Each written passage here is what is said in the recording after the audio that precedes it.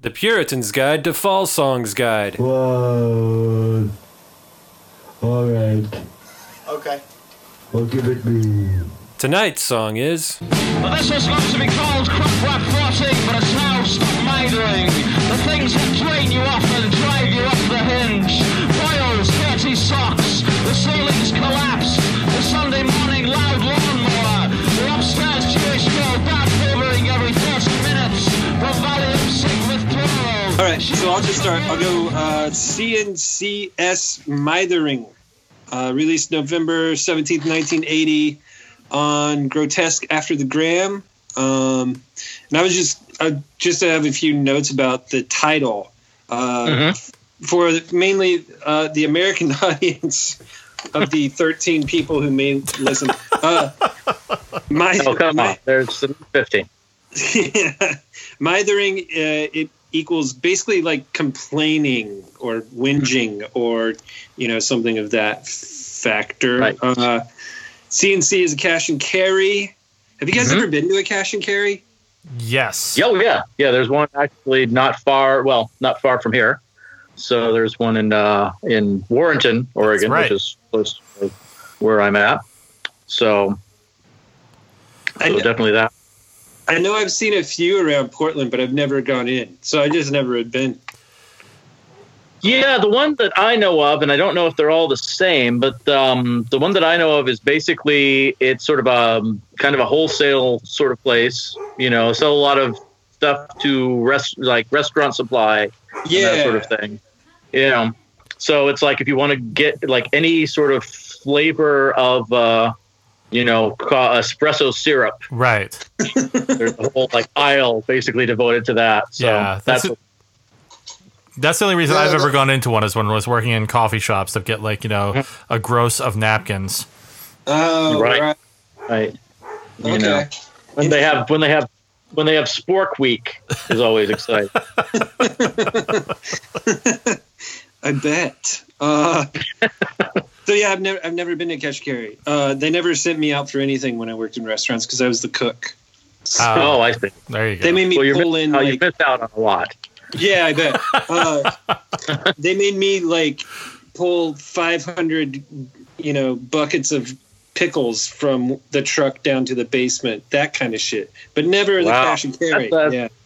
That is that's a Marky Smith lyric right there. I know. Yeah. I might have to use it one of these days.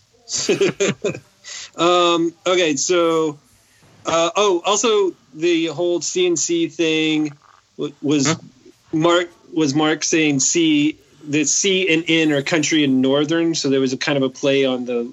Right. Yes. And then of course it's. Oh, go ahead. Sorry. No, continue. I'm sure you were about to say what I was about to say. Probably. Oh, maybe. I was just going to keep moving and say that it's also a cipher containing Mark's last name, which is kind of fun. Yeah. So yeah. Mithering is a fantastic word, which I think the first time I was another Marky Smith. It was the disparate Cog Sentai, not Cogno Sentai, but one of the bands on there were credited as being fine English mitherers. So I heard it on something that Melissa, my wife, was watching. It was I don't even remember what it was called, but it was something set in the North.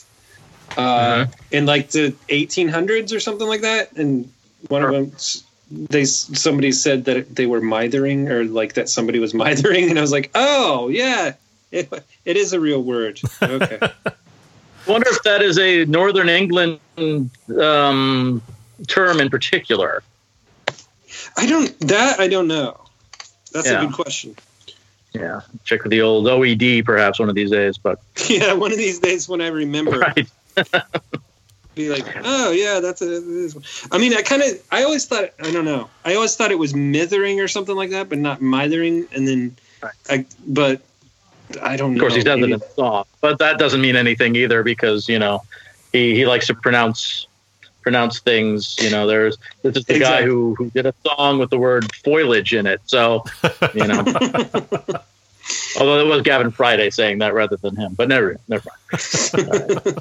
So, and then that was basically all I had, other than basically the songs, Mark complaining about the music business, which includes musicians, record companies, all aspects of any band ever. Right. Basically anything about the music business, including which is a common thread, of course, for him.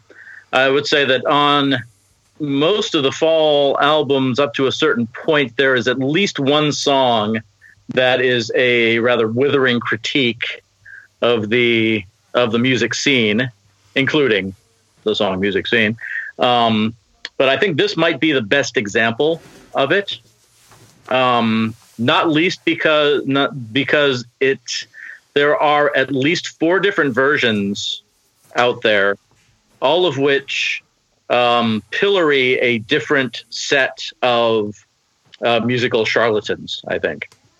So does he change the names for these like live versions and Peel session versions? Well, so from what I have gleaned over the years is that the CNC part of the song was sort of a kind of an intro. They used to do it at the beginning of gigs, sort of to intro the whole set, and then about midway, as it does in the Grotesque version, about midway it switches to another. It switches gears at some point, and so the CNC there is the version of the Grotesque, of course, and there is the version that was on their Peel session of early 1981, which is the Hassel Schmuck version. Mm-hmm. Right. And then there's the version on A Part of America They're In, the live album, which is the Stars on 45 version. And then there's the version that came out as part of the fall box set back about 10 years ago, which incorporates the song Black Knight, which is an old Deep Purple song. Oh, wow. I haven't heard that version.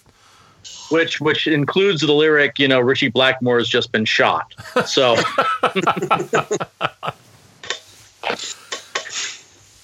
Yeah, because in this one he's throwing, what is he? He throws Herb Alpert out there.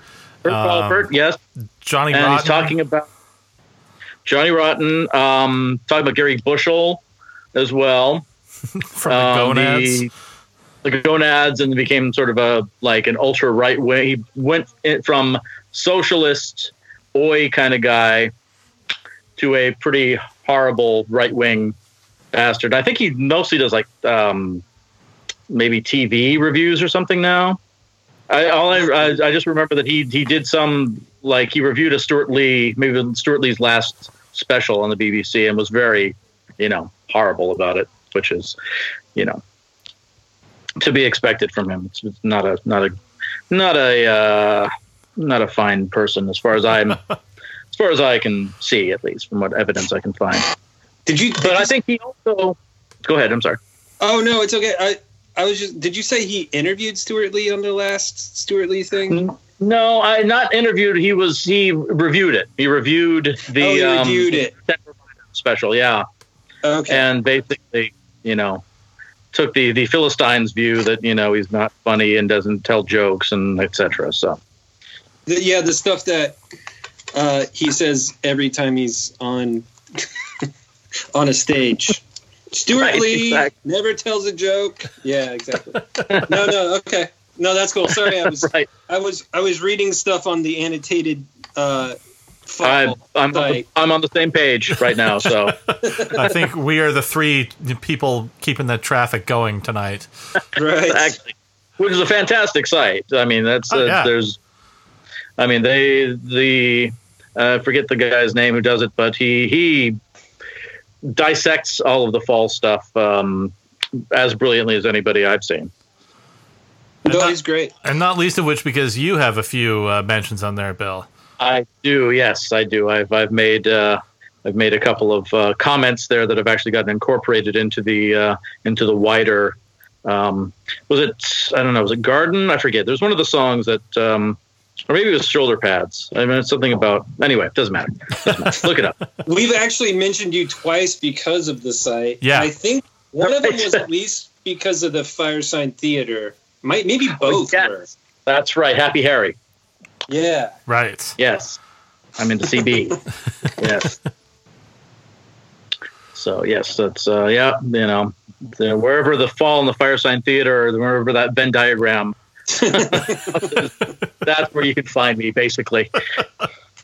Which makes me a lot of fun at parties, as you can imagine. Hanging out in the corner. Yeah, So, I was going to say. So how does the CNC differentiate from like the crap rap? Because he mentions that in the song too. It's going to be called Crap Rap 19, and then now it's called Stop Mithering. Yeah. Well, I think, like I say, they used to use the CNC part at least as like an opening salvo for their gigs, which is what they used to do with the crap rap, the We Are Northern White Crap that talks back business. So I think that became kind of the replacement for that at some point. And this is still, of course, we're talking fairly early in the career. Yeah. So it's, as far as I can tell, and they used to use the CNC part, and then they would go into, often they would go into like Prol Art Threat, or, they would go into there are, I guess, container drivers, which it actually does on the album too. Sort of an intro, and then it will, segue into one of their other songs. Okay. Yeah. So the breakdown of this one, well, the cash and carry, they were talking about, he talks about the cash and carry house dance, which I think is referring to like some sort of warehouse sort of gigs that they were playing in the early days, from what I can glean. He does mention a couple of cash and carry, what is it? Scrolling up here on the page here, folks. Just read along if you will. Let's see. What is it? Nat King Nat Cash and Carry Limited. There we go. Yeah. Right. Quick Save, King Nat Limited.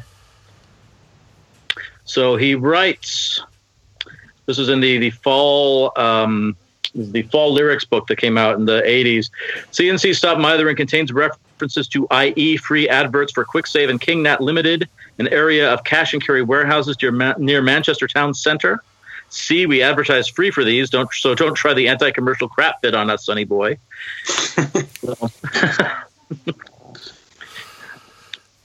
Yeah, so in that way, is like cash and carry just sort of like a catch-all term, sort of like Xerox? Or is he being really specific? Well, I'm not sure. I think he's talking about those big sort of warehouse, I guess, and there were at least those two up in Manchester. Yeah. And I can't tell whether he's talking about it in the sense of like a commercial, because he's sort of withering about the whole concept of commercialism throughout all versions of this, I think. Yeah. But I'm wondering if maybe they had played gigs at one of these places in the same way that they would play like the working men's clubs, like looking, kind of getting gigs wherever they can find them. Right. So it's hard, obviously as with most of Mark U. Smith stuff, it's really hard to say what he's honestly on about. But yes, and going back to this annotated fall site, it says, evidently there was a house dance on the premises of a Manchester cash and carry, which provided the peg on which the song's lyrics are hung. So there you go. But what does that mean? What the hell is a house dance? Is that like a disco? I mean, what are we talking about here? Like a warehouse dance, I think. Yeah. Okay. Like house being short for warehouse, I'm thinking. Yeah. So just like a underground rave type situation in 1977. Yeah, I would say so. All right. And then the following sentence on the site says, we can imagine the name striking MES as appropriate for its connotation of aspiring pop stars trying to carry off a bunch of cash, which also makes a lot of sense. Absolutely. Because as I mentioned, this is one of those songs where he is really withering about the contemporary pop scene. I think he kind of takes on the sort of entirety of the sort of punk new wave spectrum. You know, he says, you think you've got it bad with thin ties, miserable songs synthesized, and circles with A in the middle, which I'd say covers pretty much everybody except the Fall at that point, you know. So that's so that's where I'm at with that. But where did you first hear this song, incidentally? Hiram? I first heard it on Grotesque, actually. Mm-hmm. So, you know, relatively not that long ago. Okay. And just really liking, I really liked the intro on Grotesque, you know, with the acoustic guitar, but also the crowd noises and the layover of a live show on whatever he's singing about, which I think adds another great level to the song. And there's even, you know, there's that point in the song where it breaks out into applause. Right. Right. Which was recorded, let's say, at the Cypress Tavern. Yeah. According to Cypress Tavern, which is now the San Siro restaurant, a pub in Manchester, where they played on May 14th, 1980. So there you go. Wow. Day after my 5th birthday. So surprised I didn't know about it. I think it was an honor. Yeah. It was very kind of them. Yeah. But I think there was a time at which he, Mark, considered the notion of doing a fake live album. Oh, okay. So I think that might have been sort of a rollover from that, sort of a, you know, having a party with the Beach Boys type thing. Yeah, exactly. Absolutely. So my first, I asked because I have like actually a semi-interesting story about the first time I heard the song, which I am about to tell you. Go for it. Well, I remember this was back in, there's the Harvard University radio station, WHRB, does a thing during, I don't know if they still do it, but they do a thing during the exam period, so around May or June, called the orgy period. And that's when they will devote chunks of airtime to a particular artist. And really cool, you know, and this is, I remember my earliest experience with that was when they did a Frank Zappa. They did 24 hours of Frank Zappa. And I basically recorded the entire 24 hours of that. And that's when I became a sort of slathering Zappa freak. But some years later, and in fact, I can tell you it was 1992, and I can tell you that because they... it was morning. I was on my way out to work. I turned on the radio and they were playing a Fall song. I thought, oh my God, I got to, you know. So I put in a tape and recorded it. And they were playing the song that precedes this on the Grotesque album, which is New Face in Hell. Mm-hmm. And the DJ mentioned that it sounds very much like the song Conduit for Sale off of the new Pavement album, right, which had just been released in 1992. Which is, of course, Conduit for Sale is basically the chords from New Face in Hell reversed, I believe. No, it's pretty much exactly the same. Yeah. One of the more flagrant thefts, I think, you know. Yeah, I think so. Which kind of fits in with the, you know, the whole theme of this song. But so I put in a tape and I came back home to listen to the tape, and I heard the end of you know, I was a little ways away from the station, so the signal wasn't all that great. So there's like the first minute and a half of the song plays, and you know, which of course, as you mentioned, it starts with like acoustic guitar, and it has a sort of kind of weird sort of ambient sounds, you know, keyboard sounds, and you know, and other sort of taped effects of some sort. and which goes on for about a minute and a half, and before the drums come in. And basically it gets to the part where the drums come in and then the tape kind of mangle itself. Oh, and no. so, yeah. So, but it was a very striking sound to me. And I was already a Fall fan at that time, but I had not heard this song. And it was extremely striking to me. And I didn't know what song it was for, sort of for some years after that, until I got a copy of Grotesque, probably around 1999. I think that's when the Castle Communications reissue of that came out.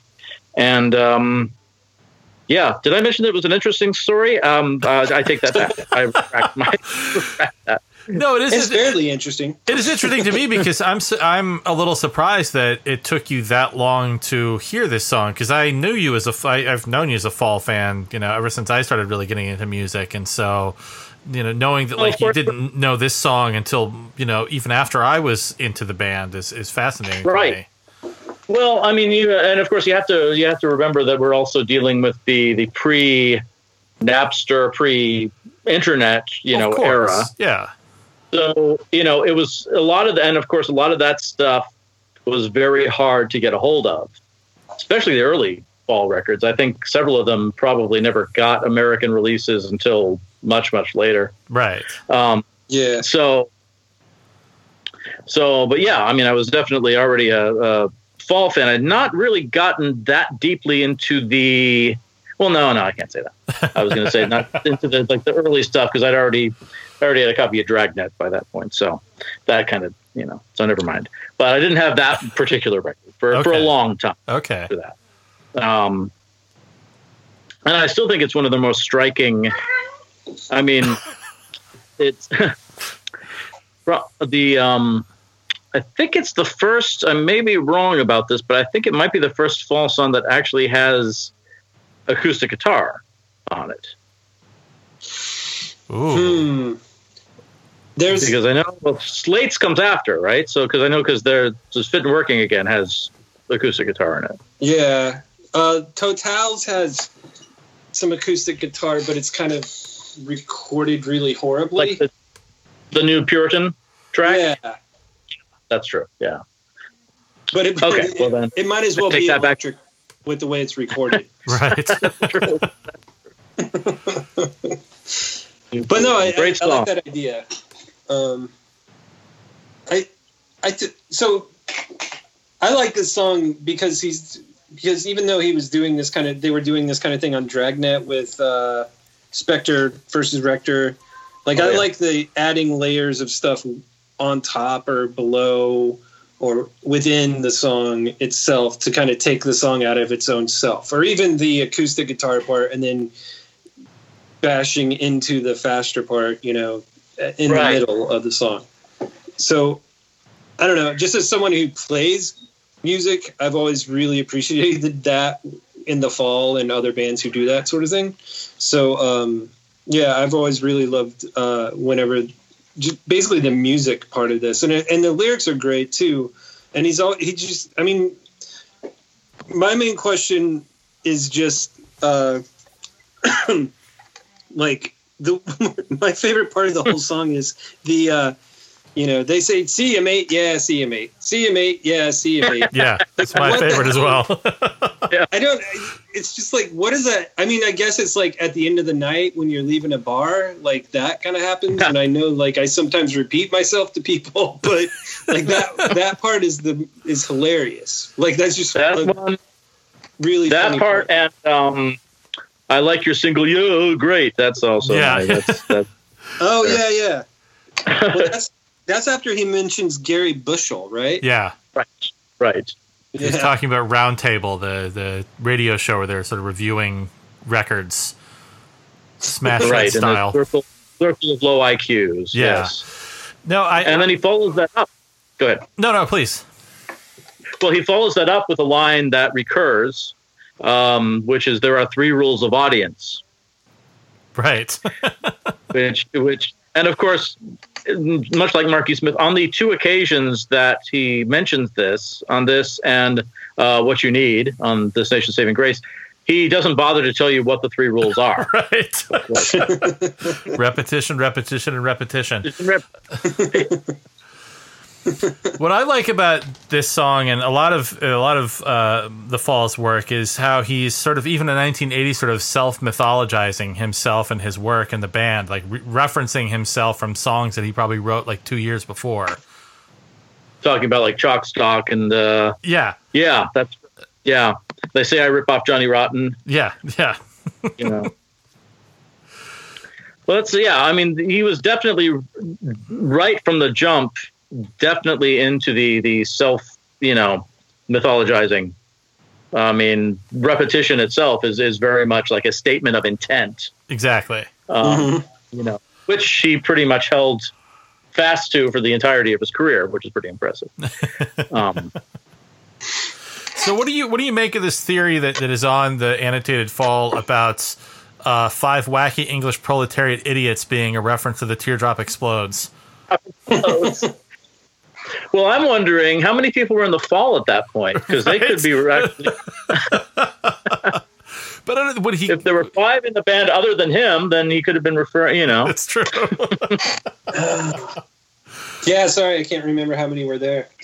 But would he consider himself part of the proletariat at that point? I don't know. I know that Julian Cope quotes a line from this in one of his autobiographies. Yeah. Line about all the English groups act like peasants with free milk. Right. And said that line was basically like a punch in the stomach to him, So I could definitely see that. I mean, he, because he and Julian Cope and Ian McCullough, I guess, used to pal around a little bit. Really? In the very early days, yeah. And I think they all kind of, as is typical with Marky Smith, they all kind of had a falling out, with one another. And I know that Julian used to make some pretty withering comments about him, and later on. Okay. And so there's definitely a good possibility of that, because the Teardrop Explodes. We're talking 1980, right? Yeah. So that Kilimanjaro probably had come out by that point. Oh yeah. So, let's see. Yeah. I could see that. Yeah, I mean, 5. There were, I think, 5 in the Teardrop Explodes, were there not? There were, yeah. Yeah. I mean, it could, and Echo and the Bunnymen, I think, only had 4, unless you count the drum machine, too. Could be a proletarian drum machine. Yeah. Yeah, and another aspect of this song that I like, and referring to this, is that, I love it when he is talking about the modern music scene. And, in sort of the lead up to this, I watched a video yesterday on YouTube. There's clips of him on some show, and I don't remember what it's called, just sort of reviewing videos that he had chosen. And it's, a weird array of things, including a group whose name I can't think of, that I want to say they're called Drummer, but I'm not sure if that's right. It's like this boy-girl, pop duo that had started in the 70s and were sort of, working their way into the 80s, like doing this really glitzy pop stuff. And it's like, and the guy's asking, like, why did you pick that song? It's like, it's all right, it's not bad. You can sort of see the tension between these two in the video and stuff like that. So yeah, I love the fact that he definitely had a lot of unexpected.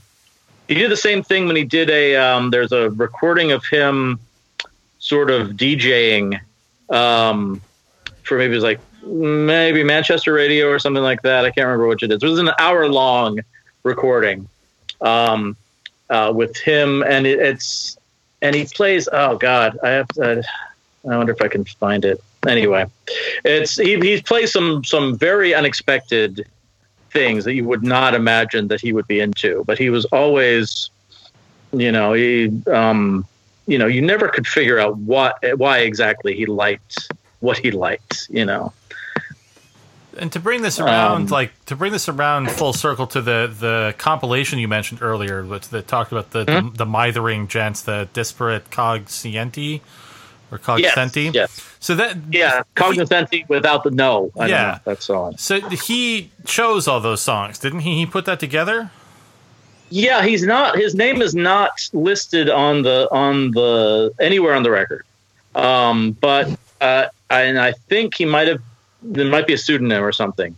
I wish I would go in and dig it out right now if I could. But he definitely. It was all like sort of lesser known Manchester bands, some of whom I wish, like the Hamsters, for example. Oh yes. There's a couple songs of theirs that I just absolutely love, and I wish they had made an album. But yeah, I'm pretty sure that these were all Manchester area bands that he liked, and it's a great compilation. And it got released in the States, and I still don't understand why or how, because if you just go by looks alone, the average consumer is not going to know what the hell this is about, because it doesn't say it's Marky Smith of the Fall or anything. Right. It was I think it was one of the first two Cog Sinister releases. Yeah, that one and if you didn't know that was his label, you wouldn't know that he had anything to do with that. Yeah, exactly. So he does make a little brief appearance at the beginning of side 2. Right. Yeah. Have you heard that one, Hiram? No, I haven't. It's a great record. Yeah, it's really worth checking out. What's it called? It's called the Disparate Cognoscenti. Now that's the word Cognoscenti without the N-O. Okay. Which I think I like to think that it's some sort of like, throwing off the shackles of negativism. But I have a feeling it's probably just because he couldn't spell the damn word. So right. You got disparate. You spell disparate right. Right. That's what I wonder about Mark half the time. Sorry, it's like is he just a bad speller or something? And like that's what the problem is. Like or is he a Joycean genius of language? Right. Exactly. Is it all just a big mistake, and we shouldn't be doing this podcast? I don't know. To this day, I vacillate back and forth on that, but yeah, that's the next record. If you can find it, it's not. I mean, you managed to find a copy for me not long ago, Bob. Yeah, I found one for myself a couple years ago, and then ran across another one. I was like, well, if he doesn't have this again, then I'm going to get it for him. Though here's something interesting that I was just looking on Discogs right now. That there's apparently a cassette, like a double cassette compilation of stuff of the Hamsters and some bands I'm guessing related to them that got released last year. Whoa. Yeah. Well, I must track this down. Yeah, I will send you a link to the. Say again. Is anybody selling any copies on Discogs? Unfortunately, not. But I'm going to go ahead and add that to my want list. But I'll send you the link to the Discogs page. Yeah. Please do. And I know there's a Hamsters track on one of the Mesthetics collections as well. Right. Yeah. So, and there's actually a book about them. Or maybe it's just like a Kindle thing, but there's somebody wrote a book about the Hamsters as well. Really? That I haven't. Yeah. One of the members of the band, I believe. Yeah. Undoubtedly. Yeah. So let's see. Gosh, there's so much to talk about with this song. I don't think we've barely scratched the surface. Yeah. Well, the fact that, like you say, Herb Alpert, I should say, is mentioned by name. Big A&M Herb was there. Right. His opposite of Fresh Air. Which is, now that is because, of course, Herb Alpert was the co-founder of A&M Records, and A&M Records was the distributor in the late 70s, early 80s of the IRS label. Oh.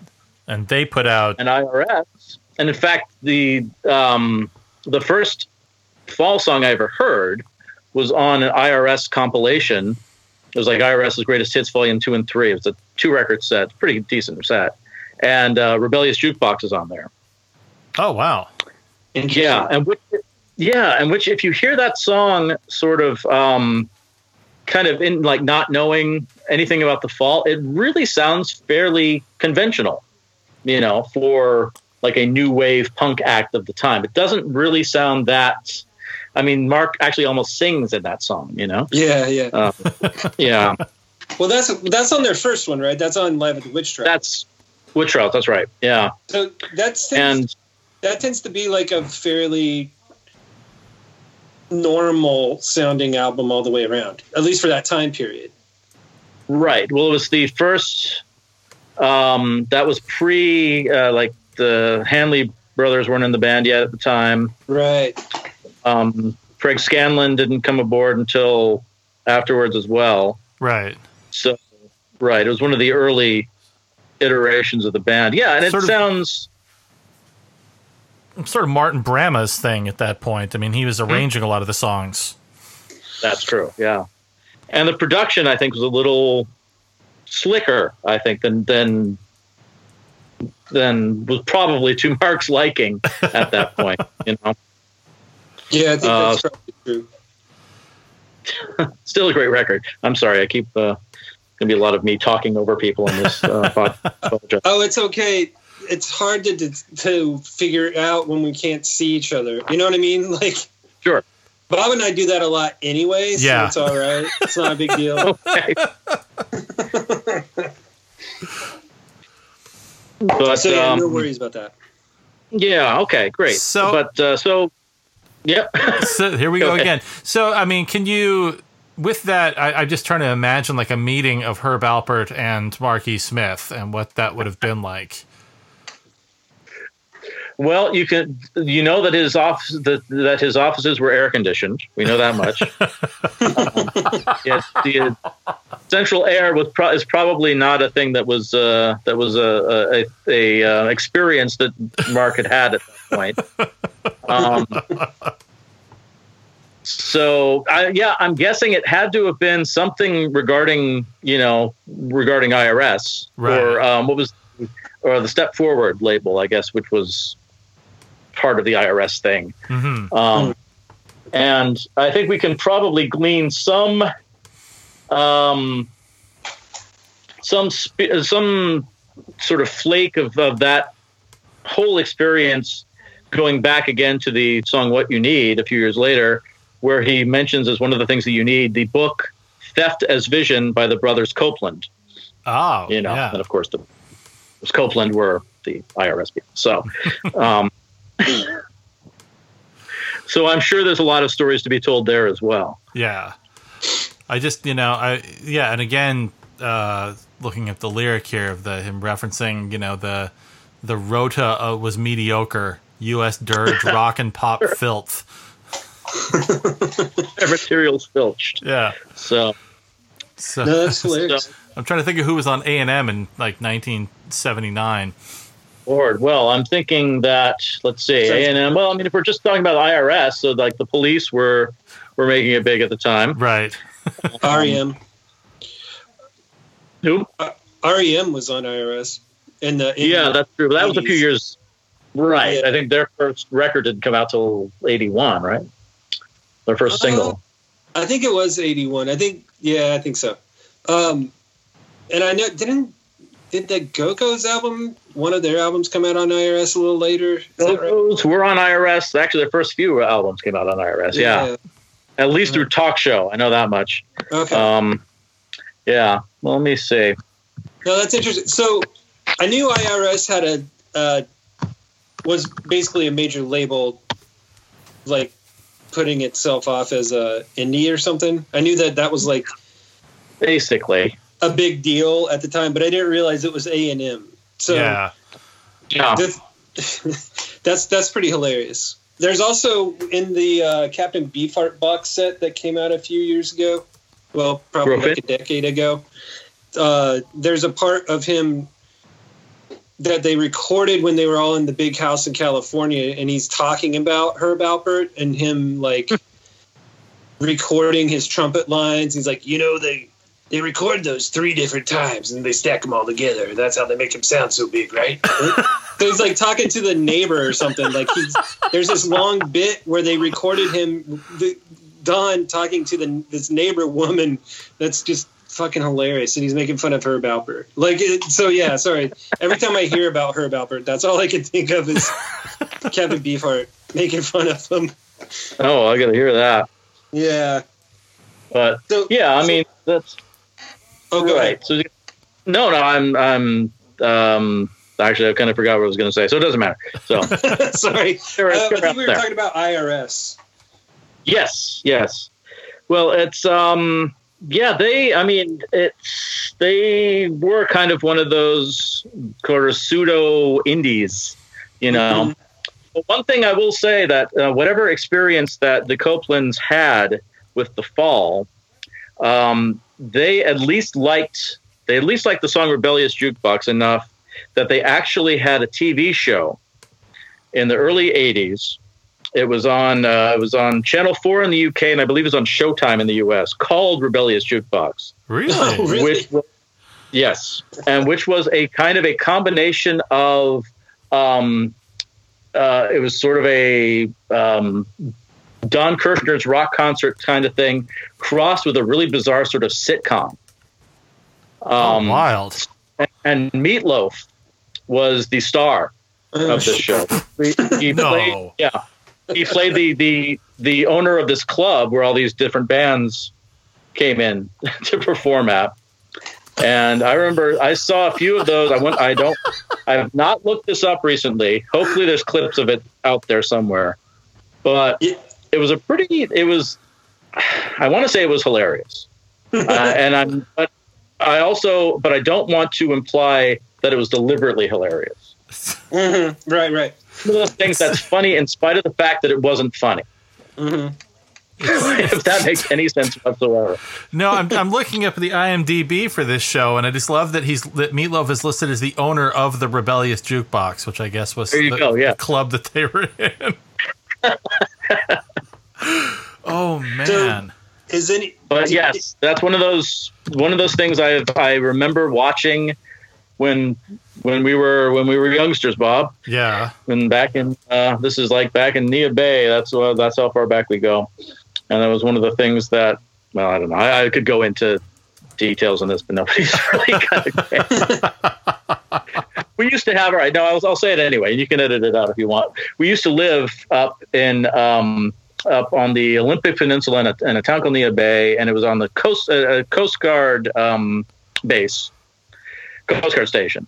And one of the weird things about where we lived is that they had basically one sort of satellite receiver at the station that basically functioned entire for all the houses there.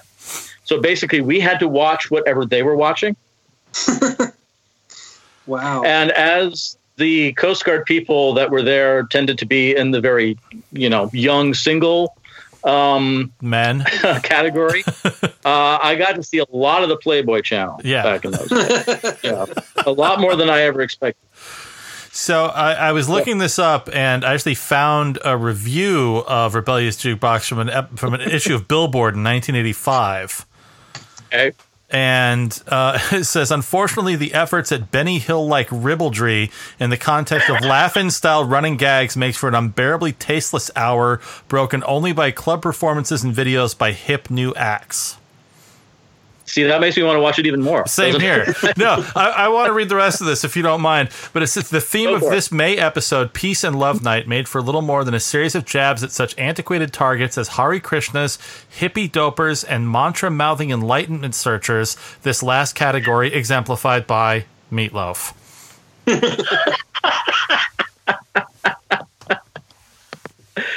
Oh, my God. It's a wonder this isn't still on the air. No, but you know what? I think if there is anybody out there who can track down copies of this damn show, I think we need to, because we had, let's see, looking at the IMDb here. So Jules Holland, who's basically on any, Jules Holland was the manager of the club. Mary Wilson, who I remember vaguely from, and all I can remember is that she had she was an English singer who had kind of a bouffant hairdo, in 1982. 1980, right. And also, it looked like kind of like if one of the female B-52s, how can I put this, had gone through some sort of Knights of Cabiria sort of experience. You know, a little rope hard, put up wet sort of thing, I guess, as if I can put it that way. You know, can't remember what her music sounded like, but that was what I can see. I can see her very in my mind's eye right now.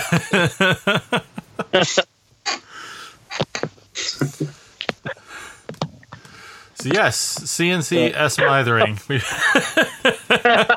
There we go. I don't think, have we even talked about the song? We talked about the song.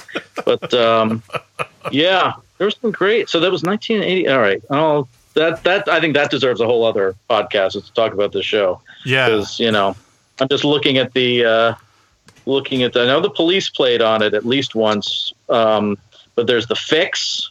There we go. Eric Burden. Lords of the New Church. Frankie Goes to Hollywood. Hot Gossip. Oh my God. Wow. Virgil Sharkey. Danielle Ballet. UB40. Wow. Raise the Dragon.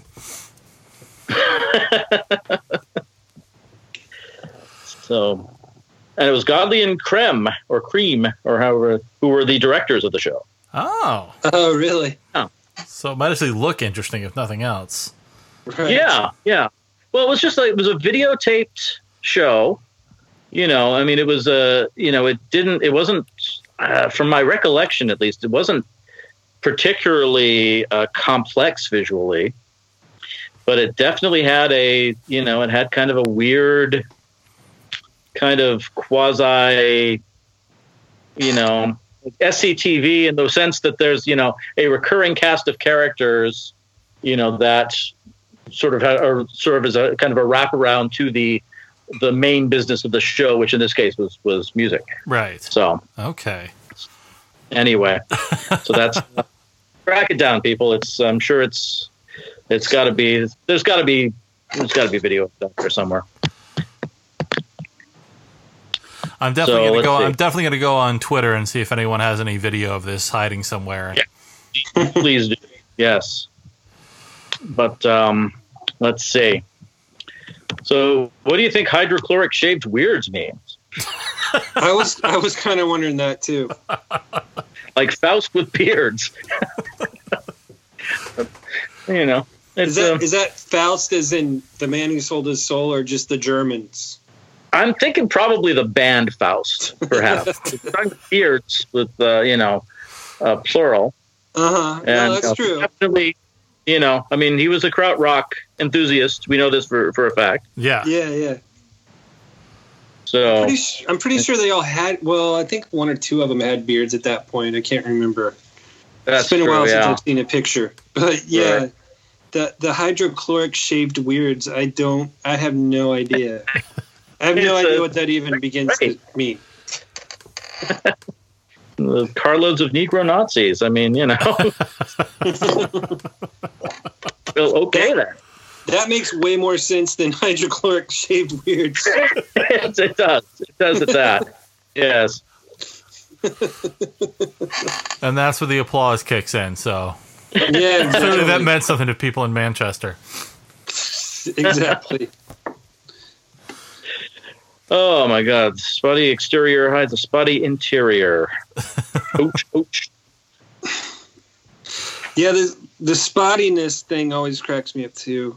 That's gotta. It just sounds. I think it sounds like it's a zit ad, Brit zit ad or something from the '60s. I'm guessing, doesn't it? Like it sounds like something that left off the Who Sell Out or something. That's right. Medak. Yeah, exactly. So I really want to track that one down. I mean, there's a few things on here where I'm just like, what did he like? Where did he pull this from? I mean, it just sounds like an advertisement. That one definitely sounds like an advertisement. And he mentions ads, at least in songs, at least a few times. Sure. Yeah, and I think there may even be examples of it in this song, which it's hard to say, really. That's, there's definitely a lot of, one of the amazing things about Marky Smith was always that he was open to lyrical influences from basically every direction. Yeah.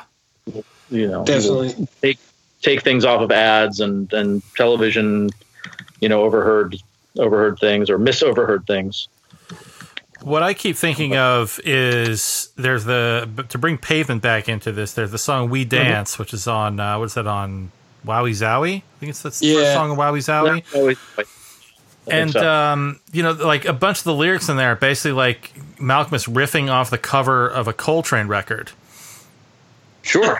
And I've never heard that one. Yeah. So if I forget which record it is, but it's just the one that like lists sort of the song titles on there, like Chim Chim Cheree and a couple other songs. And like if you track it, like listening to the lyrics, you're like, oh yeah, it's just him looking at this album cover and just writing this stuff down.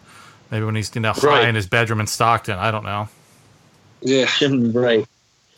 Pick out some Brazilian nuts for your engagement. That's it. Yeah. Yes. Yeah.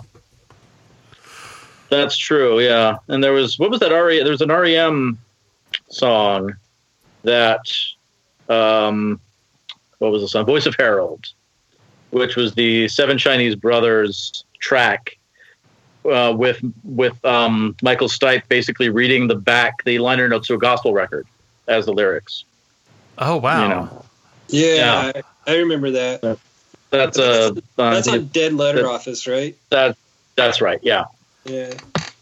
So, and of course REM were on IRS, so it all ties together. See, people, we're doing this for you. Absolutely. Connecting the dots, tying it together. It's like a beautiful mind. It is for sure. And it turns out that we're all absolutely delusional, and I am surrounded by a young girl and a angry Ed Harris in my room here right now. So yeah. Who is really when we get down to it. She let Ed Harris out for a walk. Right. You don't want to keep Ed Harris. Nobody puts Ed Harris in the corner. I think. He starts to smell after a couple days. It's true. It's true. Oh my God. So anyway, well, thanks, Bill, for helping us out with this one. Well, absolutely. I think we broke it down. I think it's there are no ambiguities left in this song. Yeah. I think everyone knows exactly what the song is about now, and we did that. We made that happen. Yeah, great. Which is what usually happens when Bob and I talk about a song. That's true. Usually it's like blathering on and then, okay, sound good? Good. All right, cool, we're done. We're done. Right. Well, maybe we can, at some future point, we can like do one of the songs that has like two lines in it, like like Friends or something like that. Yeah. Or LA and just really dig deep. Right. There we go. Yeah. Where the speed just wasn't doing its job that day.